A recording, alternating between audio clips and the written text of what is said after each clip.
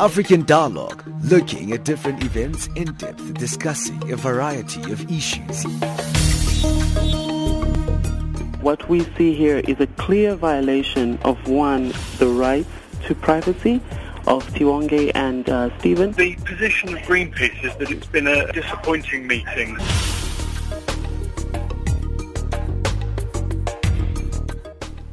A very good morning and welcome to yet another interactive installment of African Dialogue. You're listening to Channel Africa, your gateway to Africa and the voice of the African Renaissance. My name is Asanda Matsaunyane. I'm in for Benjamin today, and we're currently on the frequency 9625 kilohertz on the 31 meter band to Southern Africa. Welcome to the show. Today we look at the African Forestry Forum workshop that is currently underway in Togo, and we look at what that's all about. Before we get into that, though, let's get an update from the news desk. Here's Ann Musa.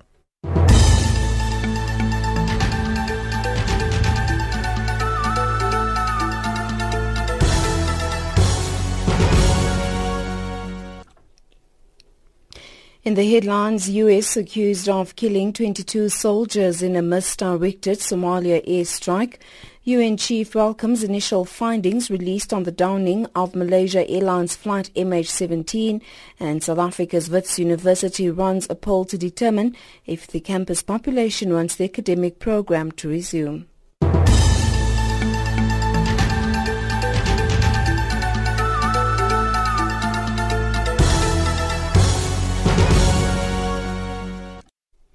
A very good morning to you. I'm Ann Musa. An airstrike in northern Somalia has left as many as 22 soldiers dead. Local officials say the United States had been tricked into attacking their troops. They say the airstrike was called after Somali troops thought they faced fire from the militants. Al-Shabaab has denied that it had any fighters in the area of the latest incident. Amnesty International is alleging that the Sudanese government used chemical weapons against its own citizens in a remote region of Darfur. The rights group says it has credible evidence of the incidents taking place over the last 8 months. Amnesty estimates that 30 possible chemical attacks have taken place in the Jabal Mara area of Darfur, in which more than 200 people were killed. The government of Sudan is yet to respond to the allegations. The release of the initial results of a criminal investigation into the downing of Malaysia's Airlines flight MH17 in Ukraine has been welcomed by the UN chief Ban Ki-moon. The plane was hit by a Buk missile as it travelled from Amsterdam to Kuala Lumpur on the 17th of July in 2014, killing all 298 people on board. Ban has commended the Joint Investigation Team for their extensive efforts in carrying out a thorough, impartial and independent probe into the incident. The team includes police officers and prosecutors from the Netherlands, Ukraine, Australia, Malaysia and Belgium. UN spokesperson Stefan Dujarric. We believe that the final conclusion of the criminal investigation, together with those of the technical investigation led by the Dutch Safety Board that identified the cause of the crash, will be crucial in bringing the perpetrators to justice. As the fees must fall protests continue at tertiary institutions across South Africa, the Council of the Cape Law Society has offered to establish a team of independent mediators in an effort to resolve the current impasse. The society, however, says it will not be drawn in on the merits of the call for free higher education at this stage. President of the Cape Law Society, Ashraf Mohammed, says while they appreciate that there are indeed legitimate demands by students, they are also mindful of some of the complexities involved. We would like to establish a panel of mediators with specialist conflict resolution skills who can assist the various parties who are embroiled in the current education crisis of 2017. What we're seeing is a lack of communication, of manifestations of violence, the closure of universities, suspension of classes. Of particular concern for us as the Cape Law Society is the role that we think we can play in assisting all the parties in coming to a win-win situation. Meanwhile, South Africa's Wits University is running a poll to determine if the campus population wants the academic program to resume next Monday. Lectures and tests have been suspended since last week following violent protests by students demanding free higher education. University management says the results will be verified by one of the top 5 auditing companies in the country, as the Independent Electoral Commission cannot assist with the process. University spokesperson Sharona Patel says participants are only allowed to vote once. Students will receive an SMS and they will be required to respond to that SMS indicating if they want to go back to class on Monday. Staff members will receive a web link via an email or via WhatsApp or SMS. They will be required to log into the system and to respond accordingly. The poll will open at 7 o'clock and will close at 4 o'clock. Technical team on standby in case we have anything that goes down. Recapping the top stories, the United States accused of killing 22 soldiers in a misdirected Somalia airstrike. UN Chief Ban Ki-moon welcomes the initial findings released on the downing of a Malaysia Airlines flight MH17. And South Africa's Wits University runs a poll to determine if the campus population wants the academic program to resume on Monday.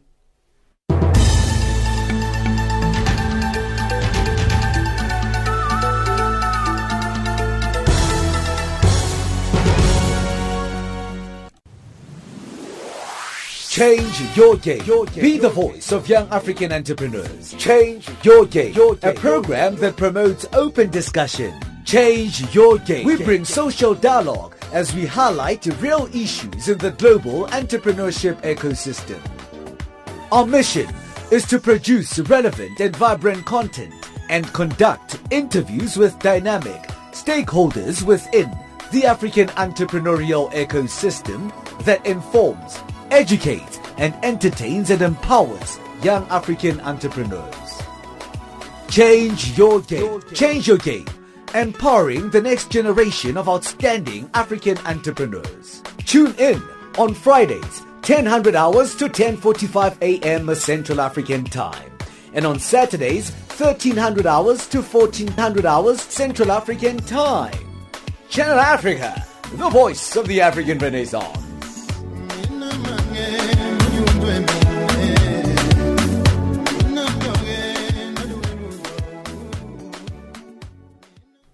Well, this is Channel Africa you tuned into, and thanks to Anne there for that news update. Welcome to African Dialogue. My name is Asanda Matsaunyane. Our topic for today, the African Forestry Forum is a pan-African non-governmental organization that brings together individuals who share the quest for and commitment to the sustainable management, use and conservation of the forest and tree resources of Africa. The organization has generated considerable information on various aspects of forestry, including climate change, green economy, provision of quality tree germ plants, and forest and trees, pests and diseases, forest governance, forest certification. As more stakeholders take steps towards developing and implementing forestry compatible development, FCD, the demand for information and knowledge on forestry and more specifically on forest management is growing rapidly. And to talk about this, we're joined on the line by Dr. Mbolo Abada Marguerite, as well as Humphrey Ngibuini. Dr. Mbolo is a senior lecturer at the University of Yaounde, and Humphrey is a Kenyan delegate at the workshop. A very good morning to the both of you. Good morning. Good morning. Let me start with you, Dr. Marguerite. Let's talk about the management of forests in general. First, what is the FCD, the Forestry Compatible Development? Pardon? Can you take us through the Forestry Compatible Development, the FCD, when we talk about the management of forests in general? Yes, forestry since Rio 1992. We have defined sustainable development, and also in the forestry we have defined sustainable management of forest with the three compartments, that is economical viability, social equity, and environmental respect. That is, we could not, if you want to sustain the management of our forest, we have to try to get equilibrium between the three aspects. So, of course, we have to gain money to get benefits because we invest. Our forest operators are investing in forest management, so they have to get benefits. But they should not forget that from these benefits should be sharing effectively between all the stakeholders around the forest they are managing, and also that they should keep the forest, the environment, physical environment of the forest in good health. Because if the the physical environment of the forest is not good, then the forest will not continue to produce what they are needing, what they are exploiting, what they are harvesting. That is how forestry is seen now since the year 1992, and everybody, all the governments, forest operators are trying to make their best to try to achieve these goals. We are struggling to hear you a little bit there, but I think we can get the gist of what you're saying. There's a bit of an echo. I don't know if you can do something about that, Doctor. But what I understand is that you're saying the conference started in 1992. Is that correct? Yes, the conference, the Rio Conference on Sustainable Development, that was in 1992. Okay. And then we've got Professor Godwin Kowero who joins us. Good morning to you, Professor. Good morning. How are you? Thank you very much for joining us. We good, thanks. In terms of management of forests in general, where are we in Africa, Professor Kowero?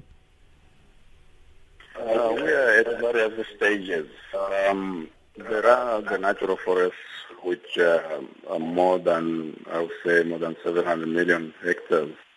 And I would say most of these forests are not under any system of management. They are natural, yes. They belong to the state, yes.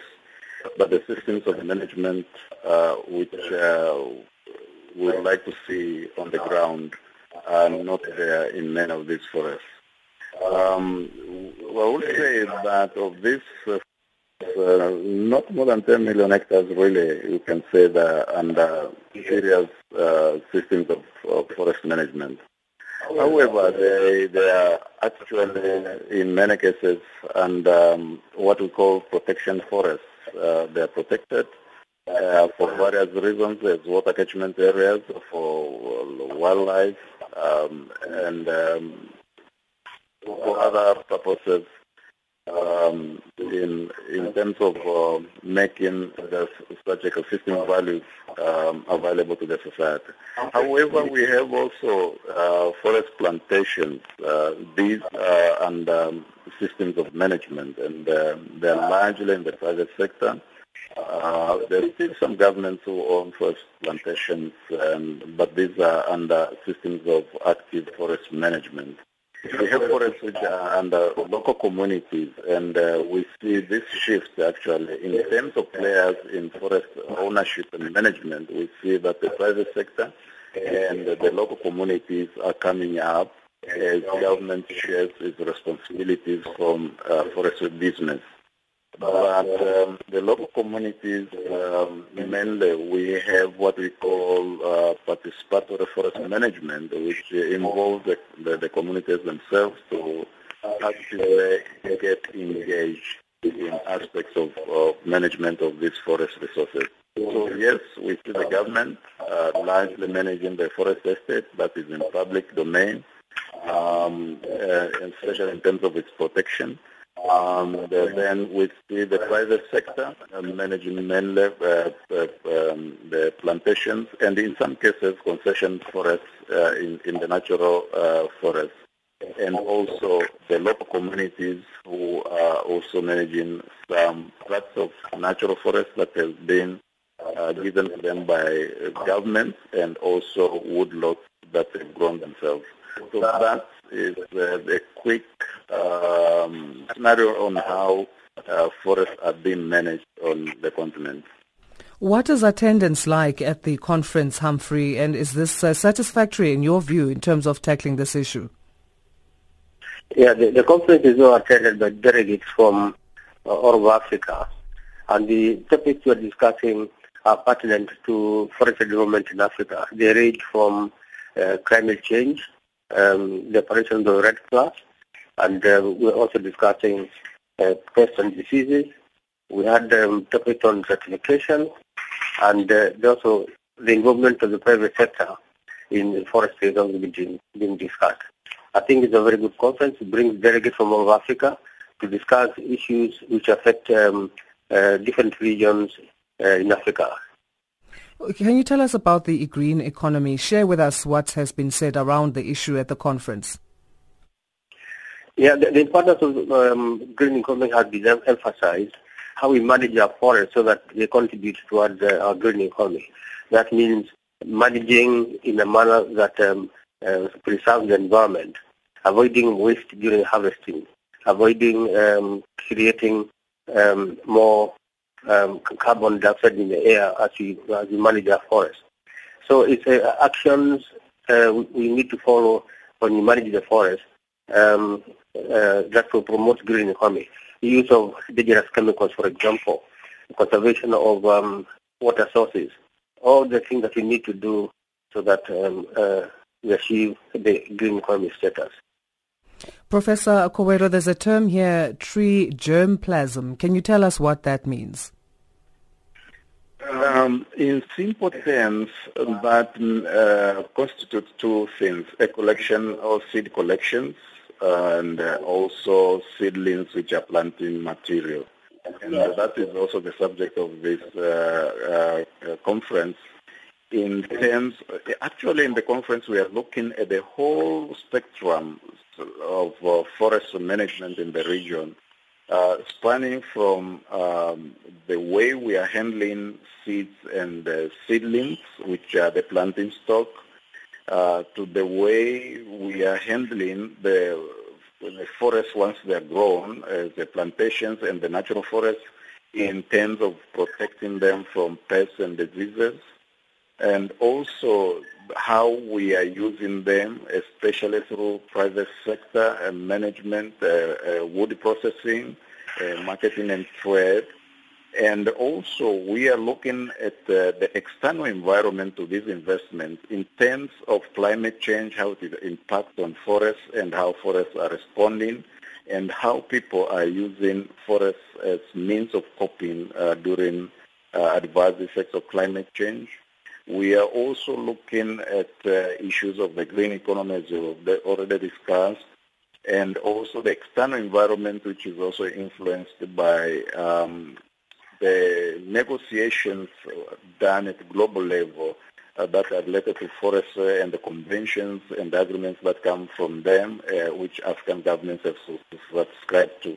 So coming back to germplasm, or the planting stock in terms of seeds and seedlings, we have carried an analysis of the situation on the continent in terms of capacity to collect seeds, to raise seedlings, so that we can plant as we see an upsurge in interest and also investment in forests in terms of planting what we call afforestation, new areas, and in terms of planting in harvested areas, which we call reforestation. And also in terms of rehabilitating degraded areas, which are very extensive on the continent. So we have areas to plant. So our question is, do we have that capacity? Do we have the seed? Do we have the seedlings? Do we have the infrastructure to get these materials to the required sites? And the answer is that the capacity on the continent is not good. Some countries like South Africa, yes, they are doing well, they have the capacity. But in many countries, even meeting the current needs of seeds and seedlings is a problem. Many countries cannot meet even 50% of that. Now, that has a serious implication on how we take advantage of this interest in forests in terms of combating climate change by extending the area that is under trees we have to plant, by planting in the areas where we are harvesting.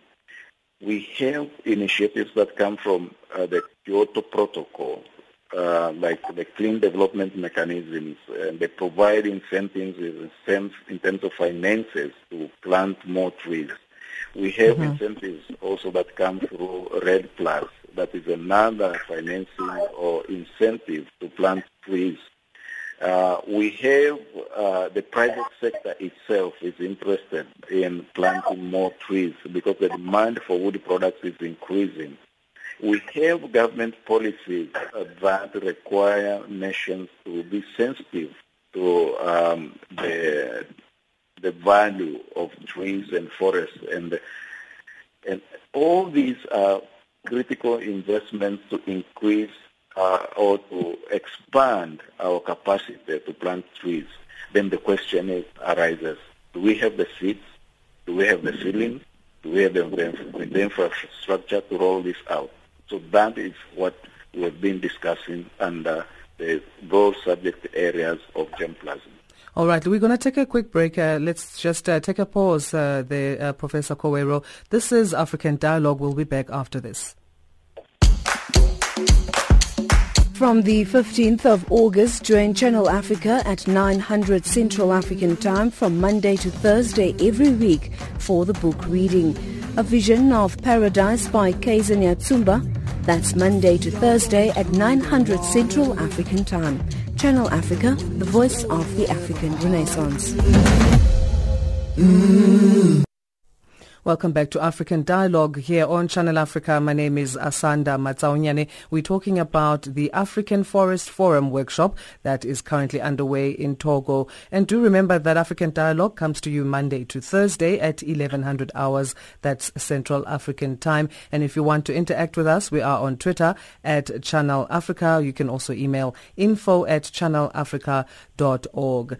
Dr. Marguerite, Professor Kowero mentioned before the term tree germplasm and talking about the collection of seedlings that are involved in there, and the question of where we have the capacity and the infrastructure needed for this type of a strategy. Is this where, in your view, the private sector comes in to help government in tackling this issue and making sure that there is provision and funding?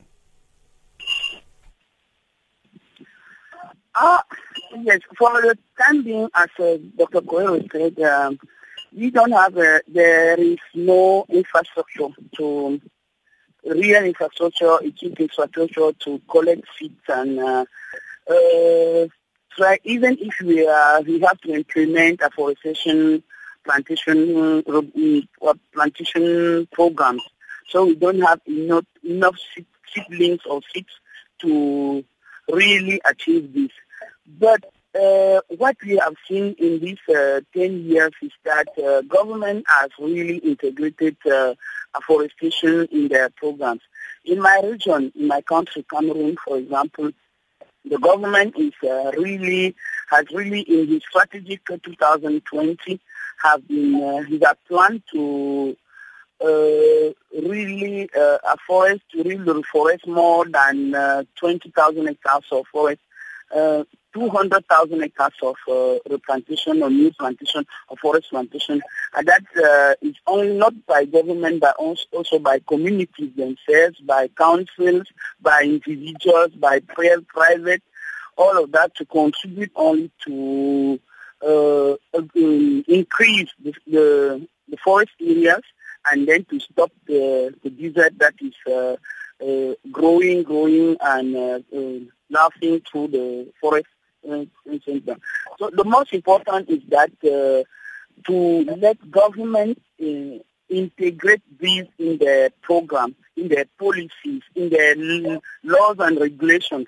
If they are integrated, and then buyers, how can we say that all the other actors, even funders, even for economical operators, will follow, because they need the okay from the head, from the head of state. They need the okay from the government, so that they will continue. They will just implement on the field. Now, talking about that input from the government, Humphrey, is there enough legislation by countries to protect the forests? Many countries are doing the process. I'm posing this one to Humphrey, Doctor. We'll come back to you. Okay. Mm-hmm. Okay, many countries are going through the process of amending their laws so that they can protect the forest. I think in many countries the laws are more than adequate, but it's the implementation of those laws and the capacity for governments to be able to cover the large expanses of forest in their countries. I think there's still work to be done on making sure that adequate reforms in the laws and the policies are in place so that the forests are adequately protected.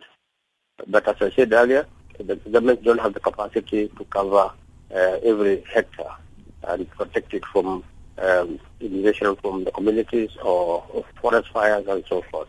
That's where the problem lies. What is the case in Kenya? Because we know, Kenya is one of the Central African countries that have a big problem with deforestation. And if we look at the late activist Wangari Maathai, who stood up for that deforestation and won a Nobel Peace Prize for that effort, what is the status in Kenya? Has this made any difference?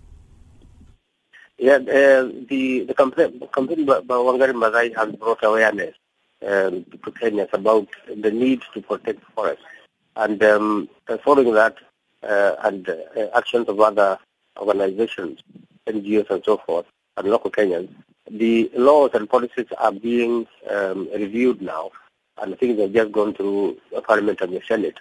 And these laws strengthen the capacity for governments to protect forests.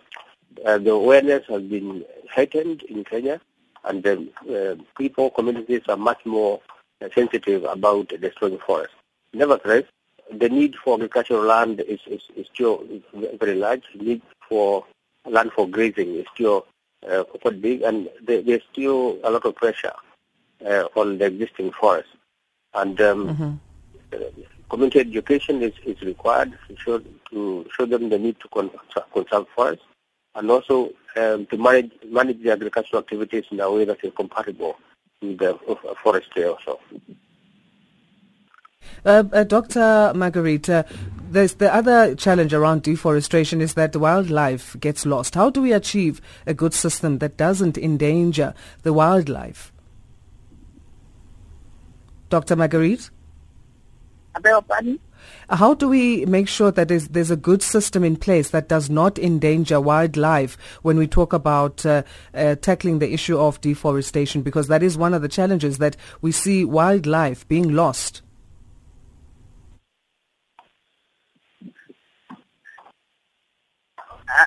Okay.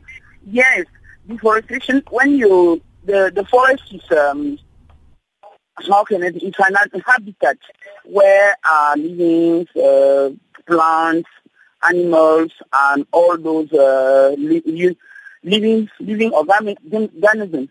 So if you destroy the forest, you destroy the habitat of animals. You destroy the habitat of wildlife. You destroy the habitat of even trees and other plants. So the problem of deforestation is very important, because while deforesting, we are losing a lot of diversity. We are losing a lot of biodiversity. That is why we should do our best to conserve the forests that are there. That is why we are talking to implement the sustainable development, as I was saying, to keep the environment, the forest environment, as well as health as possible, so that we can keep these habitats, we can save the habitat of wildlife, and then we can keep them for years and centuries. Professor Kowero, what about the processing of wood for trade? How do we make sure that in the process we don't lose the forests, when taking into account that the forest is needed for wood processing and trade? Professor Kowero? We have ways of managing forests for industrial wood production and on a sustainable basis. The knowledge, the information is available. Those who are trained in forest, they know how to harvest the forest. without endangering the ability to supply more wood in the future. Everybody who is trained in forestry, especially at the undergraduate level, even at the diploma technical level, they are equipped with the information on how to raise the trees, how to mark the trees for felling, and which ones remain, and when to come to that place, especially in natural forest, and harvest again. This information is known. When it comes to controls, controls, is that controlled to make sure that the people who go into the forest for that particular wood processing are the ones who are trained? That is where I'm going into. The people who sell the wood or the logs with the forest departments. So they are the ones who are the custodian of the trees, and they are the ones who can endanger the sustainability or the sustained supply of trees in any area.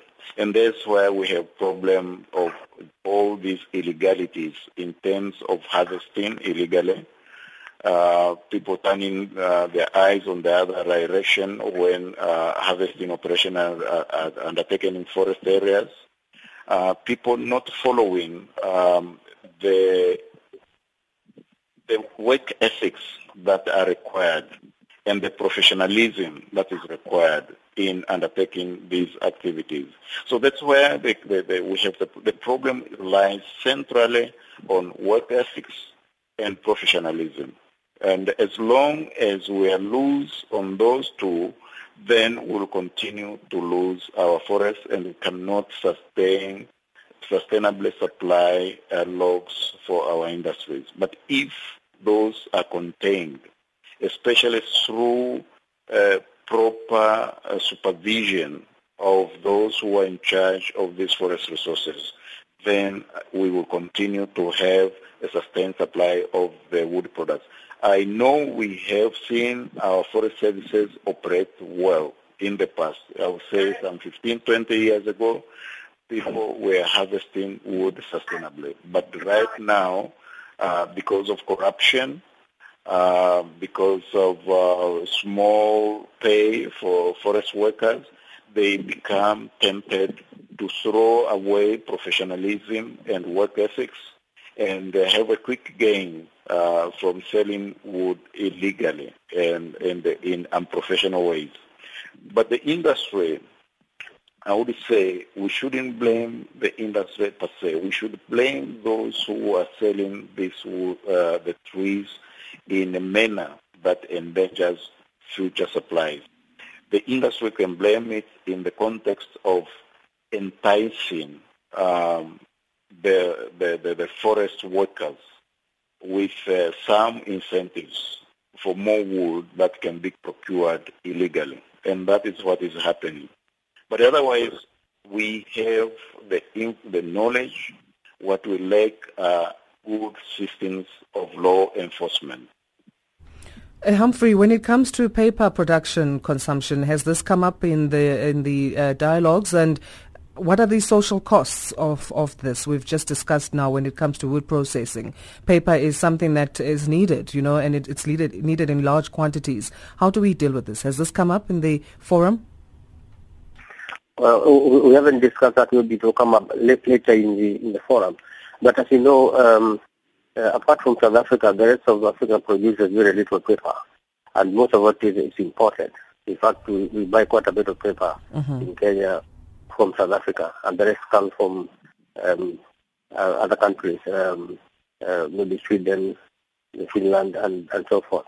So it's an industry which is in very early stages, and maybe as to develop, the countries will become self-sufficient. Again, there's the cost of producing paper in Africa, and compare that with the cost of importing paper. So all those have to be balanced. We need to produce paper at a higher cost than we import it. These are the things that we need to consider. The other thing is creating enough resources to produce paper, because a small paper mill maybe requires something like 500,000 cubic meters of wood, and that's quite a lot as Professor has said, the strategies of wood already for the basic things like construction wood. So the priority maybe will go to construction wood and then paper. So creating that resource takes a lot of land and also it's immense cost in building large enough plantations for that purpose.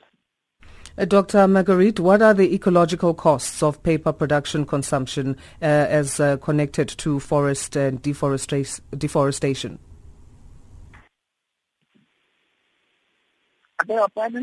What are we just discussed the social costs, but what are the ecological costs when it comes to paper production consumption connected to deforestation? Ecological aspect of the forest? The ecological costs when it comes to paper production, forests being used to produce paper. Yes. Yes, when it comes of ecological cost of the forest. Anyhow, it come up. There is no cost that are single. All the costs for the sustainable management forest are linked in the management plan. So you have to plan other activities. There is no cost that are totally linked just for ecology or for social aspect or just for economical aspect.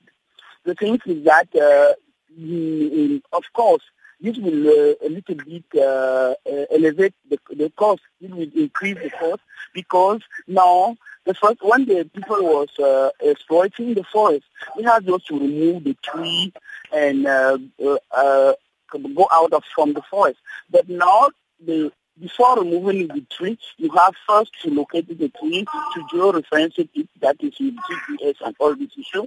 And then when you cut it, you have to take care to not to follow, to let the other trees follow it then. And after that, when you remove the tree, you have even to take care from about the rivers, that we should not leave them like lakes. So you have to take care of all of this. That's an increased cost in terms of human resources first, because in the management cell today, the first thing was in the management cell for an forest operator, you need just to have maybe 2 or 3 persons. But now you need to have somebody responsible for mapping with GIS, another one responsible of social aspect, another one to be responsible of inventories, another one to be responsible of environmental aspect, another one to be responsible of communicating with relationship with stakeholders, because all these are related together to manage sustainably the forest.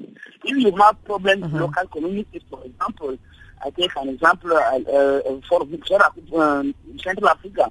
If you have difficulties with local communities that are not are angry of the way you are exploiting the forest, they could block your logs for 20 to 2 or 3 days. That is really will have an impact on your finance mechanism, on your business. But if you are dealing well with them, you have a good relationship with those people that are satisfied with what you are doing, then there is no problem. You will not have such problem, and then your management, your business will work very well. So it's globally in a management plan that you need to capitalize all these issues. And today, the laws and regulations should also follow, because a management plan to be put in place and to be sustainable forest management, you have to invest. And those investments, you can just start to get benefits maybe after five or 6 years. That is why in the requirement of the ITTO, International Tropical Timber Organization, they say that you should have the forest right for a long time. That is more than 25 years. So they should not just have the right for forest just for 3 years, but because you cannot, all the investment that are core for the sustainable forest management cannot be amortized. I don't know the word in English, cannot be amortized just in 2 or 3 years. you have to have the forest. Yeah, we definitely need more time with that. So that you can, yes. For a more sustainable difference. All right, Professor Kowero, how does one deal with forest pests and diseases without harming the environment? It depends. Definitely, in many cases, you might find that you have to use chemicals to get pests and diseases. But in some other cases, you might find that for pests, for example, you might find a predator that attacks the pest without destroying the environment. But in many cases, which I've seen in forestry, I don't think that we are harming the environment very much in terms of getting rid of pests and diseases. So this is not really a big issue. The pests and diseases are a big issue, a big issue for Africa. The question is how we manage it. Without harming the environment. How we anticipate it. We don't have to wait until it occurs. Because we know that... So how do we answer that question then, Professor? How do we answer that question, Professor Kowero? Which question? How do we manage forest pests and diseases? As you have mentioned, it is a big problem. Yeah, it's a huge problem. We have undertaken studies all over the continent, and we've been discussing those results in this workshop. And we see that this is an area that has not been receiving adequate attention. And all over the sub-regions of Africa, we see the prevalence of many pests and diseases, and especially they are not really, just confined in natural forests. You find also them on the farms. You find on the woodlots that people have. You find them in forest plantations. And we don't have, I would say, the means and the infrastructure to confront this problem. And this is one serious issue that can affect future investments in forestry. Mm-hmm. So we're still trying to find ways. It's still in draft, and we don't have to wait. Yeah. We don't have to wait until a forest is attacked. We have to anticipate these pests and diseases by studying the conditions for their existence and trying to mitigate. But where they occur, we have to join forces because they don't respect borders, and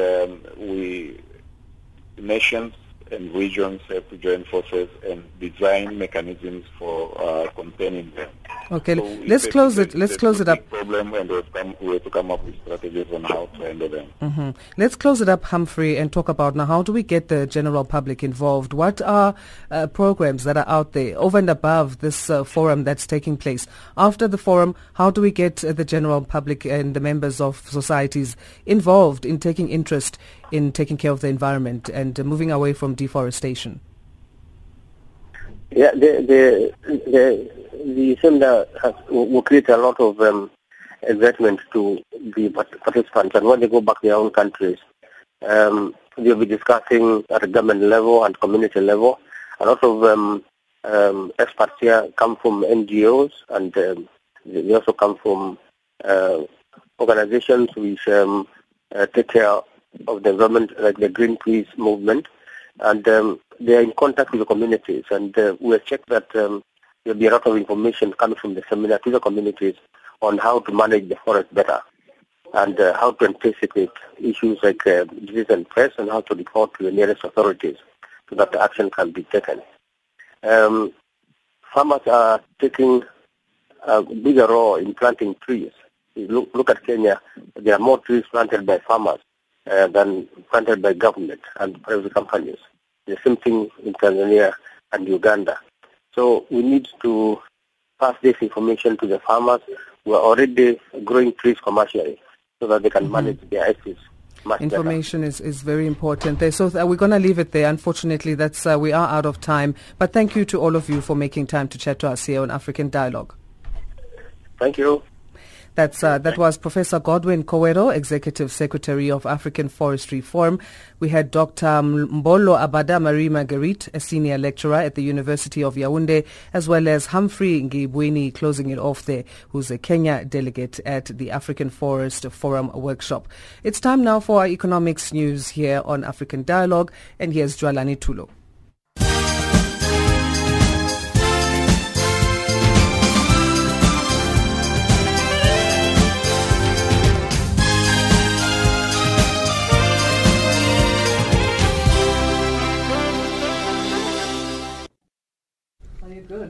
Thank you, Asanda. Good morning. The beleaguered Botswana Meat Commission is set for revitalization following revelations that the country will soon start exporting beef to Israel. A technical team comprising officials from the Department of Veterinary Services and BMC have been shuttling between Gaborone and Johannesburg, finalizing logistics on the impending deal. The new development is expected to be finalized by next month. The COMESA Business Council consultative dialogue on the movement of business persons is taking place in Lusaka, Zambia. The objective of the two-day meeting is to review and validate the proposed COMESA business visa. Sihle Zuma reports. The Common Visa Initiative is a follow-up to the recommendations that were presented to the COMESA Council of Ministers by the private sector in 2012 on the need to come up with an interim solution to facilitate the movement of business persons. Since then, the CBC has been working on developing the proposed instruments that can be adopted as a COMESA business visa, which will provide for multiple entries for business persons in the region. Key recommendations arising from the dialogue will be streamlined into an advocacy position for the CBC. Senegal has upsized its second sale of sovereign sukuk with Côte d'Ivoire and Togo, expected to close their own deals in coming days. This has Islamic finance gained traction as an alternative funding option for African sovereigns. Despite strong growth in the Middle East and Southeast Asia, Islamic finance has lagged in Africa, although it could be an important growth driver for the industry as it is home to a quarter of the world's Muslims. Dumelo Zulu reports. Senegal issued a debut sukuk in 2014 and returned to the market in July with a 10-year deal paying a 6% profit rate backed by assets from Dakar's International Airport. Investor demand prompted the issuer to seek regulatory approval to expand the size of the deal. According to the Saudi-based Islamic Corporation for the Development of Private Sector, ICD, which helped arrange the sukuk. More than half of the Senegal sukuk was sold to local investors, with a third taken up by investors from the Ivory Coast and Togo, which are next in line to tap the market. SAB Miller shareholders are backing the brewer's $100 billion plus takeover by rival Anheuser-Busch InBev by a large majority. SAB Miller's two largest shareholders, cigarette maker Altira Group and the Santiago Domingo family of Colombia, who together control about 40% of the shares, have already pledged their support for the deal. The approval of SAB shareholders was widely expected, but not a given. And finally, Nigeria's Minister of Information and Culture, Alhaji Lai Mohammed, has reassured Nigerians that in spite of the difficulties posed by the current recession, the future of the country's economy is bright. He gave the reassurance at the celebration of World Tourism Day at the Eco-Atlantic city Lagos. Mohammed has noted that the multi-million-dollar city being built by private investors on sand-filled land recovered from the Atlantic Ocean is a better testimony to his assertion for better days ahead. Taking a look at the financial indicators, the US dollar is trading at 13.53 to the South African rand, at 10.30 to the Botswana pula, and at 9.77 to the Zambian kwacha. It is also trading at 0.76 to the British pound and at 0.89 to the euro. On the commodities market, gold is trading at $1,325 and platinum at $1,038 an ounce. Finally, the price of Brent crude oil is at $47.97 a barrel. For Channel Africa, I'm Jolani Tulo.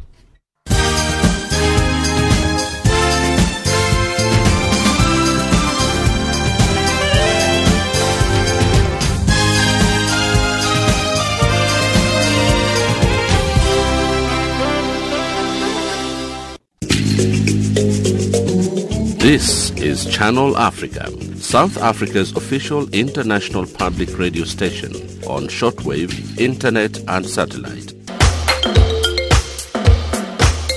My name is Sipa Hotsticks Mabuse, a South African musician and an African artist for that matter. You are listening to Channel Africa, the voice of the African Renaissance. Pambi.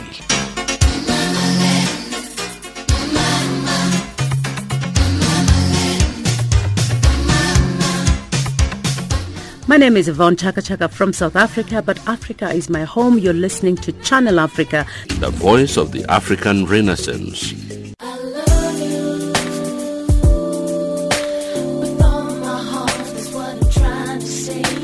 My name is Abada, an African artist from Kenya, and you're listening to Channel Africa.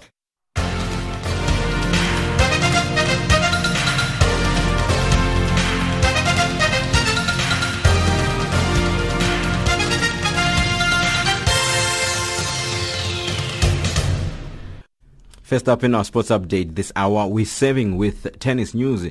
South Africa's Mangaung municipality is set to stage an international wheelchair tennis tournament from the 2nd to the 5th of October 2016 as the airports company South Africa Bloom Open returns to the old Student Tennis Club in South Africa's Free State province. The international premier event, which is the last tournament for the year, will be contested in the singles and the doubles draws in 4 categories: men, women, quads and juniors. Over 70 players have entered the 4-day event, which has attracted a strong Tanzanian interest. Wheelchair tennis managing director Karen Lodge sheds more light on the tournament. It's one of the 6 international events we host in the year. It is the last one for the year, and it really is aimed at the up-and-coming players. So it's a future-level event. So it really takes these players who are getting trained at the camp, as well as our top players who, like Leon Els, who was at the Paralympics, and Mariska Venter, who's SA's number 2 player, gives them the opportunity to play an international event, to improve their rankings, and actually start working on the program towards 2020 Paralympics. Lodge says they have also invited some of the African countries to participate in the last tournament of the year. We've invited the rest of the African countries who participate in wheelchair tennis to the camp to invite their junior players. So we do have Ghana and Tanzania who took up the opportunity. They will also be sending a group of players to play in the airports company South Africa Bloom Open. So we're ready to see how our guys can fare against the African countries.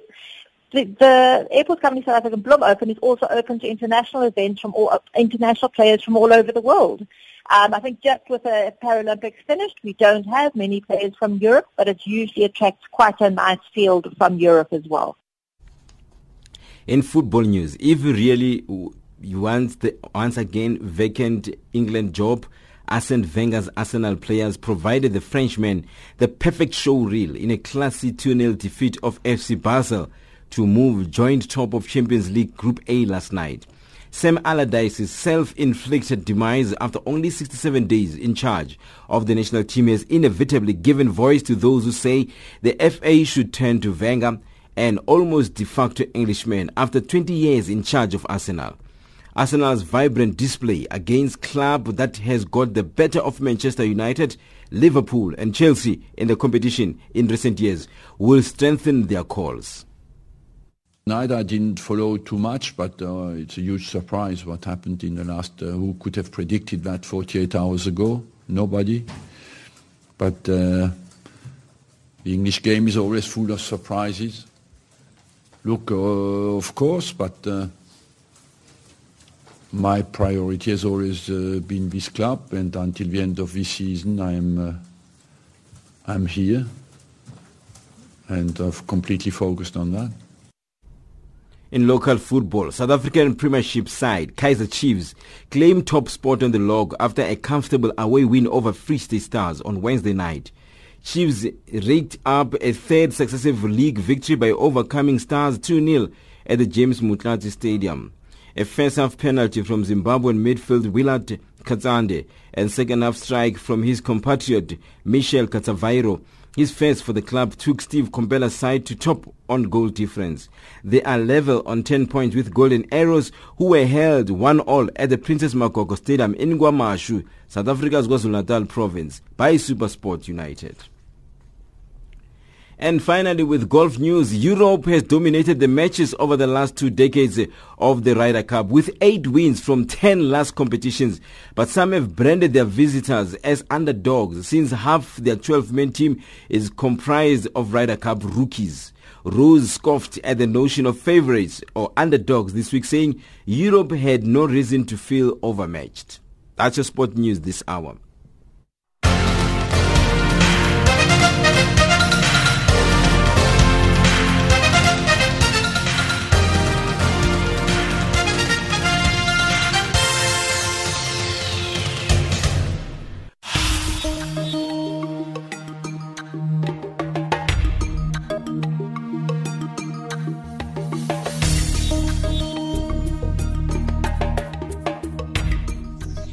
Well, thank you, Fikile, for that sports update. And that's how we end African Dialogue. Remember, we come to you every Monday to Thursday at 1100 hours Central African Time. You can interact with us on Twitter. At Channel Africa is our page. You can find us on Facebook. You can SMS as well to +27 79 695 7930 or email us at info@channelafrica.org. From me, Asanda Matsaunyane, and the team, producer Tumelo Zulu, executive producer Brett Wilkinson, it's goodbye.